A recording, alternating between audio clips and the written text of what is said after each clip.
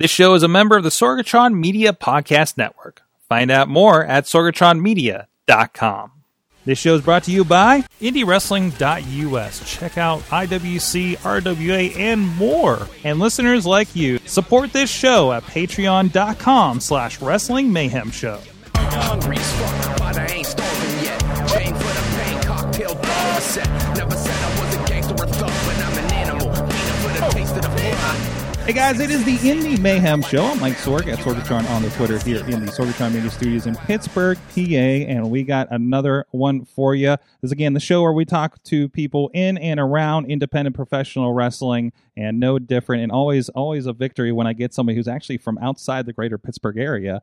But we'll get into that in a moment. In the meantime, please go check out everything at WrestlingMayhemShow.com. A lot of fine professional wrestling podcasts over there where we let people swear, and over at IndyWrestling.us where you can find a lot of guys that we chat with on these shows in action. So please go check that out and support both of those causes over there. So the fellow we have on today, I was first introduced in action, watching them in action with Real Shoot Wrestling when I got to visit those guys a couple of months ago, and then happened to run into him backstage at Warrior Wrestling, my first stint out there in Chicago. So Garrisaon Creed joining us on the line from Wisconsin, of all places. I think it's the first time Wisconsin happened on the show. Hey, thank you very much, my man. So, first of all, we do a little bit of a get to know you on this show, and we were talking a little bit, and I'm really interested to get into your background and your story on this. But what was kind of your earliest memory of professional wrestling in general? I've always, if you're in professional wrestling, you're a fan. I get that out of the way right away. I don't care what you say. You are a fan of it. My earliest memories probably somewhere around the match Hulk Hogan versus Andre the Giant, the body slam hurled around the world. I mean, if you're around during that time period, you kind of remember it. But I got locked into it right around the debut of WCW Monday Nitro, in the beginning of the Monday Night Wars. Not just the Hulk Hogan's, the Randy Savages, the Ric Flairs. At the times, it was more the mid card guys that really got my attention.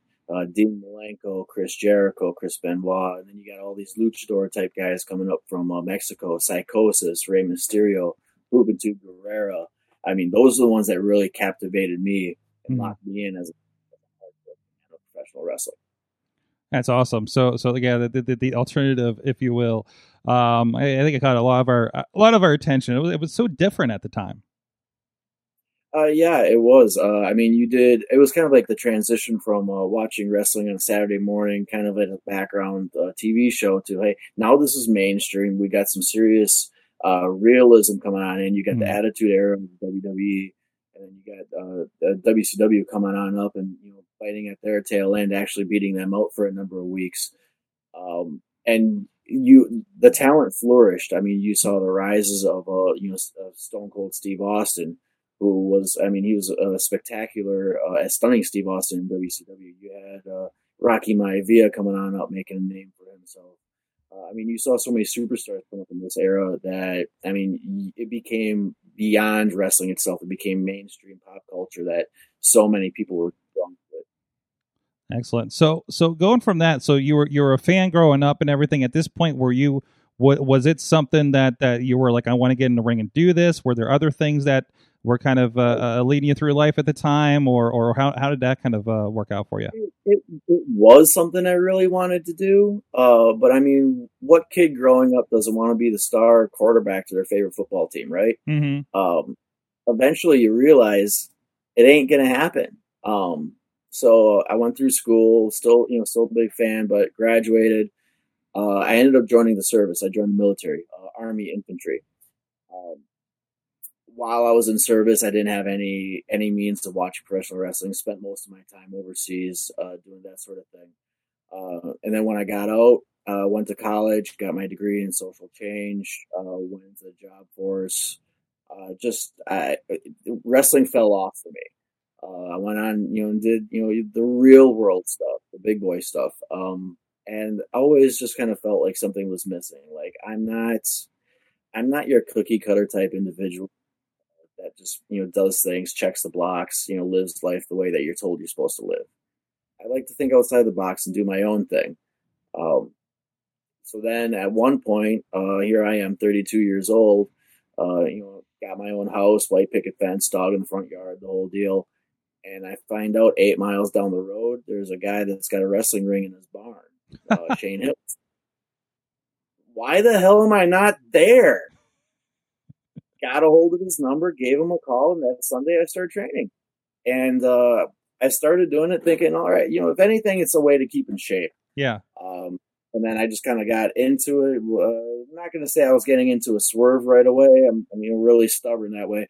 But I enjoyed it. I enjoyed it a lot. I enjoyed going to a couple of the local shows. And I'm like thinking, hey, if I even get to just doing these shows once a month, I'm set. And that's kind of how I got into the business. I started out. I love that. There's a similar story I think Chelsea Green tells where she like realized Landstorm School is like in her town, and she's like, why not?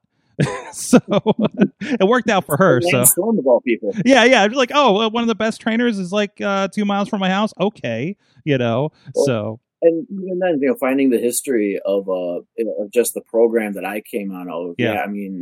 Shane Hills he's a local legend, but if you say the name outside of Wisconsin, people are going to kind of like, look at you weird. Yeah. But you tell them, well, no, it's the Mercury One program that, Kamikaze Kennedy came out of, and also Hornswoggle. Watching old video, you see videos of CM Punk up in the NWA Wisconsin. There's a fair amount of history that comes out of Wisconsin that you just, holy crap. And I came on at the tail end of this. I didn't even realize it.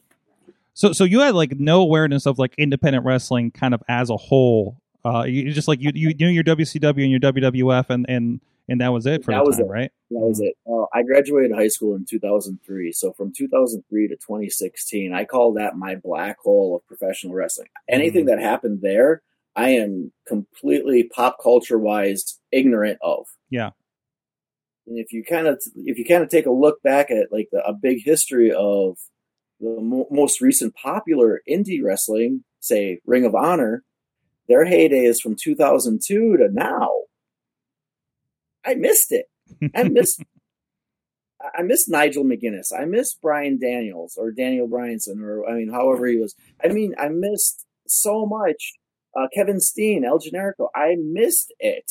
I didn't know it existed. So now here I am. I'm coming on in. I'm weighing, when I started training, I was right about 225. So I'm thinking, all right, hey, that's Eddie Guerrero, Chavo Guerrero, Psychosis size. Yeah. I need to be kind of jumping over the top rope, doing these crazy flips and all this stuff. And I'm getting my ass chewed out day in and day out. Hey, stop flying around so much. You're a big guy. You got to start using your power. And I'm going, So then once I started getting the okay to go into matches and realized, oh crap, I'm the biggest guy in the locker room. Mm-hmm. I don't have to do so much of that flippy do stuff anymore. I still do once in a great while, but it definitely changed my dynamic. And I'm like, all right, I got to hit some YouTube. I got to get some videos. I got to do a lot of studying up on what's modern wrestling versus 90s wrestling. Mm-hmm. So tell me, so you said you found a ring in a barn and everything like that, and you're discovering the background. Did anything surprise you about, like, one, what was the aesthetic of training in a barn of all places? I feel like this is I think this is the story from the Mick Foley book, if I recall. With I think I made a Mick Foley reference when I first walked up to this thing, like saying, yeah.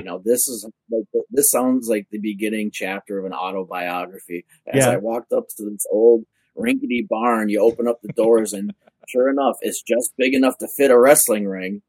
If you hit the ropes too hard on one side, you hit the wall. Mm-hmm. But yeah, it was very much like that. Occasionally, we'd have a bird fly in. We keep the doors open so we get some airflow. We're flipping tractor tires. We've had stories of for our cardio, we'd be climbing the silos. Wow. Things like that. It was just a very, very country, rustic style of training and very old school style. It was definitely a late 80s, 90s style of training that we did. Mm-hmm. So getting into it, you started doing the shows. Were you this persona to begin with? Were you still kind of figuring it out, or where were you going with that? I had the name, but I was thinking, you know what, the character will come out. I'm just gonna go on out there and I'll do my job. The promoter will tell me what they're expecting me when I go on out there. So I had the name, and I had some ugly ass orange and brown drums. So I went out there, did the thing. I have an extensive martial arts background, so I tend to throw in a lot of kicks and that sort of stuff, and then some MMA, Hoist Gracie style jiu-jitsu in there. So I throw that in there as best as I can, and it wasn't really taking off. Like I said, if I'm doing shows once a month, I was happy with that. But then we were doing a fundraiser for a local VFW, and I'm going, well, we got one guy on the roster who is he's a military vet himself, and he's doing the whole GI Joe thing. And I'm going, well, let me be a little bit more nationalistic version of that. Let me be the Cobra to your GI Joe. Mm-hmm. That's when the pain started. I wore some of my old gear a little bit that first time, but that got some traction. That the fans really liked that, and I didn't have to be so. I mean, I was so physical, but I didn't have to do so much. I mean, I just showed up, and with that wave of one hand, I got some people cheering, or with a snarl another way, I got the people booing. Depending on what kind of what side of the puppet I wanted to play. And it just took off from there. It became a thing. So here I am 4 years later, still doing the mercenary thing. Awesome. So tell us a little bit about, we were talking about how well-traveled you were, about you were mistaken at one point for being from Winnipeg for some reason in Canada. Can you tell us a little bit about that? Because, again, I've seen you down here south, in West Virginia, again, running into you up in Chicago. I'm already seeing how traveled you are just in experience in 2 months. I mean, one of the things that they hammer into you when you're, hey, how are you going to make it in this business? Mm-hmm. Jump in your vehicle and travel. How many people do it? Mm-hmm. Not a lot. But I got stuck in a weird position right from almost from the get-go. About 6 months in the business, I had lost my shoot job. But I didn't lose it, fired, no paycheck right there. I lost, and I got 3 months of severance pay. And it just so happened that at that time, Danny Duggan, who runs Canadian Wrestling Elite, based out of Winnipeg, Manitoba, had a tour going on, a 3-week-long tour. And I'm like, I'm already getting paid. Can I come up and just work? And sure shit, he allowed me to come on up there. And I worked up there. Got to meet up with Chase Owens and mainly Tony Kazina. I mean, Chase Owens was a great help. So I faced off against the Bullet Club very early on. But moving up with Tony Kazina helped out so dramatic. I mean, being able to just follow him around, train with him, learn how to live on the road with him, share a couple of beers and a couple of stories, and just kind of absorb what I can while I was on tour from him. And then, getting to meet up along the lines of I'll run across Silas Young here because he's also from Wisconsin, but being on tour with him and being able to have matches with him, being able to train with Jonathan Gresham while I'm up there, having Nikita Koloff giving me feedback on my matches and giving me a little bit of pointers here. Those Canadian tours helped out so much and early on, and I've done 4 of them now. It was great. So, I mean, and then also got connected with other guys while I was up there. So since being up in Canada, I've taken opportunities to go to North Dakota. I work very heavily in Minnesota. I just started getting in heavily down in Illinois right before this COVID situation happened.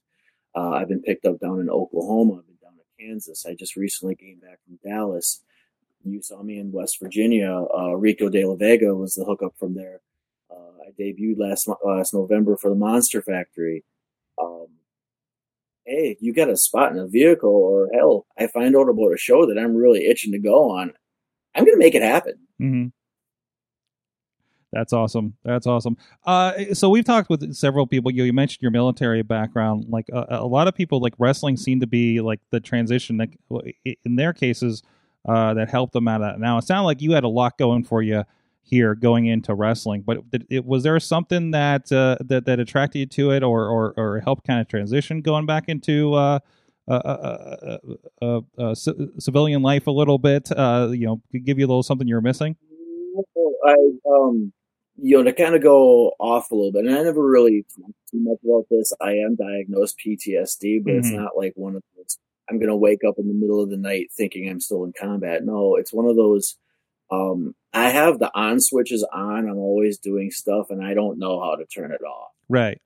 So when you got a regular 9-to-5 job, you can go home, de-stress and vent and turn it off. I can't. Mm-hmm. So when I got into professional wrestling, that was my outlet. Before that, I was always trying to do something like martial arts or working out or doing these long, like Tough Mudder or Spartan race type things. I was always training for something to kind of just try to keep busy. Yeah. And that's my mindset. I got to keep busy. I got to keep being prepared for the next thing, whatever that is. Professional wrestling gives that to me. I got to be ready week in and week out to go on out and do, hey, I got, I'm going to be on this show. Oh, hey, I'm going to do the main event down here. Oh, hey, I'm just simply going down here to network and talk to the promoter. It constantly gives me something to do.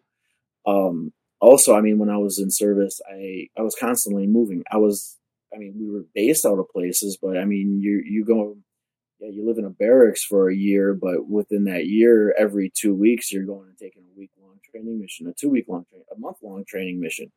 You're barely at the barracks ever. And I was in South Korea. That's how my year over there was spent. Being deployed to Iraq, we kept going over and then moved on to different combat outposts because we were kind of going and mission divisive type unit that we were in. So we're going around where we were needed, and we needed a little extra force in that area. So I was very nomadic while I was in service. I came out, and now I'm growing stagnant. I'm not comfortable. I'm uncomfortable with it. Hey, here's professional wrestling. Mm-hmm. Wow. I'm adapting really quickly to this. And it's just another avenue, another approach to this that I love, on top of being able to be in front of people, being in front of fans. Right now, being one of those guys providing entertainment in a world where we don't have much live entertainment going on, sports or concerts and such. So being able to be at the front lines of that, I take very seriously. So professional wrestling gave me that outlet to return to my always be prepared nomadic lifestyle that I became accustomed to. That's great. It's probably a sense of just like this kind of combat ratty mentality on top of it too, right? Yeah, that fills that in. I had somebody ask me about being nervous before a match, and every time. But it's I also compared it to being nervous before going outside the wire before a mission. Mm-hmm. I'm ready to go out there, but I'm ready as I can be, because you can't exactly be ready when shots are fired and bullets are flying by your head. There's no way to actually prepare for that. You're going to find out what exactly you're made of when something happens like that. Yeah. When we go into the ring, I don't exactly know what's going to happen. Is everything going to go to plan? Are we going to have to adjust fire on the go? I don't know. So I have that same kind of anxiety, nervousness from military to the ring. Interesting. I'm always interested to see how that connects, because I hear this, like, a version of this story so many times, and to see how that goes, because it's got to be tough, kind of coming back to quote normal life like that. So normal life sucks. Tell me about it. I'm an entrepreneur. Ain't no normal around here either. So that's awesome. Well, so I like to ask a little question to close out these interviews. I think we fill in a lot of these right now, but what is the best and the worst thing about pro wrestling for you right now, 5 years in? The lower back pain it takes when you're driving around for 1,000 miles a weekend. If you ever watch a vehicle full of professional wrestlers pull up, you'll notice each one of them walks out like they're a 90-year-old man. Um, the best part, though, is I've had this happen seldom, a very, very few times, but this is the emotion that I'm always trying to set up for now.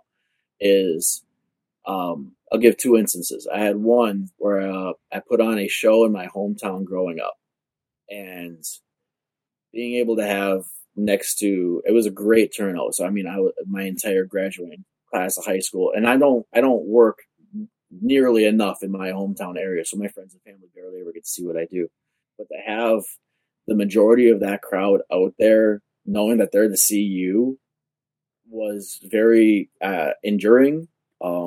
And then like the emotion that I had after the match, like it was just like I had a hard time processing it. It was so in depth. But then after I had that match, I went out and I debuted for Pure Pro Wrestling over in Michigan. Unbeknownst to me, I had a whole bunch of my military brothers that lived in the area. So they were reaching out, hey, man, it's only a 2-hour drive. I'm going to be there. I'm going to bring so-and-so. Oh, you live out there too? One of which of these guys, the last time I saw him was being hauled out on a stretcher in pretty bad condition. So knowing now that I had the promoter came up to me beforehand and goes, hey, I don't know how the hell you did this, but you sold out a front row. I mean, I wish more new guys debuting could do that. I'm like, so my music hits and I come on out and I see the front row of all these guys that are used to be, I served with, and kind of brings, a little tear to your eye. And I round around the corner, making my way around the ring, and my one friend, who was last time I saw him was on a stretcher. He's there. He had his son. His son had a friend with too, and just being able to see him right there, that just pulled a whole new level of emotion out of me. And now I got to go do a match. as the wicked mercenary persona, correct? Oh no, yeah. I mean, it was. I mean. I wasn't the good guy. Yeah. I wasn't the good guy. I wasn't necessarily the bad guy. I was the one to get the job done. Yeah. But it ended up being one of my best matches to this day against a young man, Tommy Vendetta. I mean, if you could look up him, he's an outstanding talent. And then we went and tore it up. And again, like right afterwards, I had so much emotion. I just had to I had a hard time processing it. I had to physically walk away from everybody to let it sink in, really. But those two instances told me that anytime that my music hits and I walk out that curtain, that's the goal. I want that emotion. If I can get emotion, like if I can let the crowd get that, and I receive that feedback, then I know I just laid it all out there for them. It's fantastic. Well, thank you so much for joining us. Where can people find out where you're coming up in the very near future, or find out where to find more? Well, in the very near future, because of COVID going on, we got a lot of stuff in flux, but I will be making an appearance. It will be in attendance at Warrior Wrestling in Chicago Heights, September 26th. And I'm also going and doing the first TV taping for Chicagoland Championship Wrestling in Michigan City, Indiana. That will be October 3rd. And if you're not able to make attendance for that one is going to be the taping for the first episode on Amazon Prime. Excellent. I'm glad to see. I say we talked to the Dojo Pro guys, as I told you before the interview. Glad to see there's more happening on Amazon, and that's a great platform. I'm hoping you get a lot of exposure out of doing something like that. There's a lot of wrestling on Amazon Prime. It's amazing.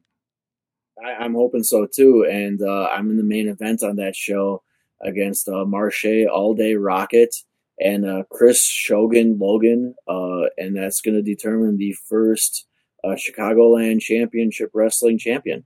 There you go. Well, good luck with that. And social media, where can people follow you? Facebook, Instagram, and Twitter. You just look up Garrisaon Creed, spelled Garrisaon Creed. I'm on all three of them. Very easy to look up. Please get a hold of me. Also, I have t-shirts available on ProWrestlingTees.com /Garrisaon Creed. There you go. Thank you so much for joining us. We'll see you out in Chicago, of course, and we'll see you guys out there wherever you may be. Please go follow all those promotions that we talked about and follow our friends here that we work with at indywrestling.us. And check out that Warrior Wrestling. Of course, that's over on Fight TV. We've been kind of behind the scenes helping out a little bit with that. So a lot of great stuff going on. Until next time, please support indie wrestling.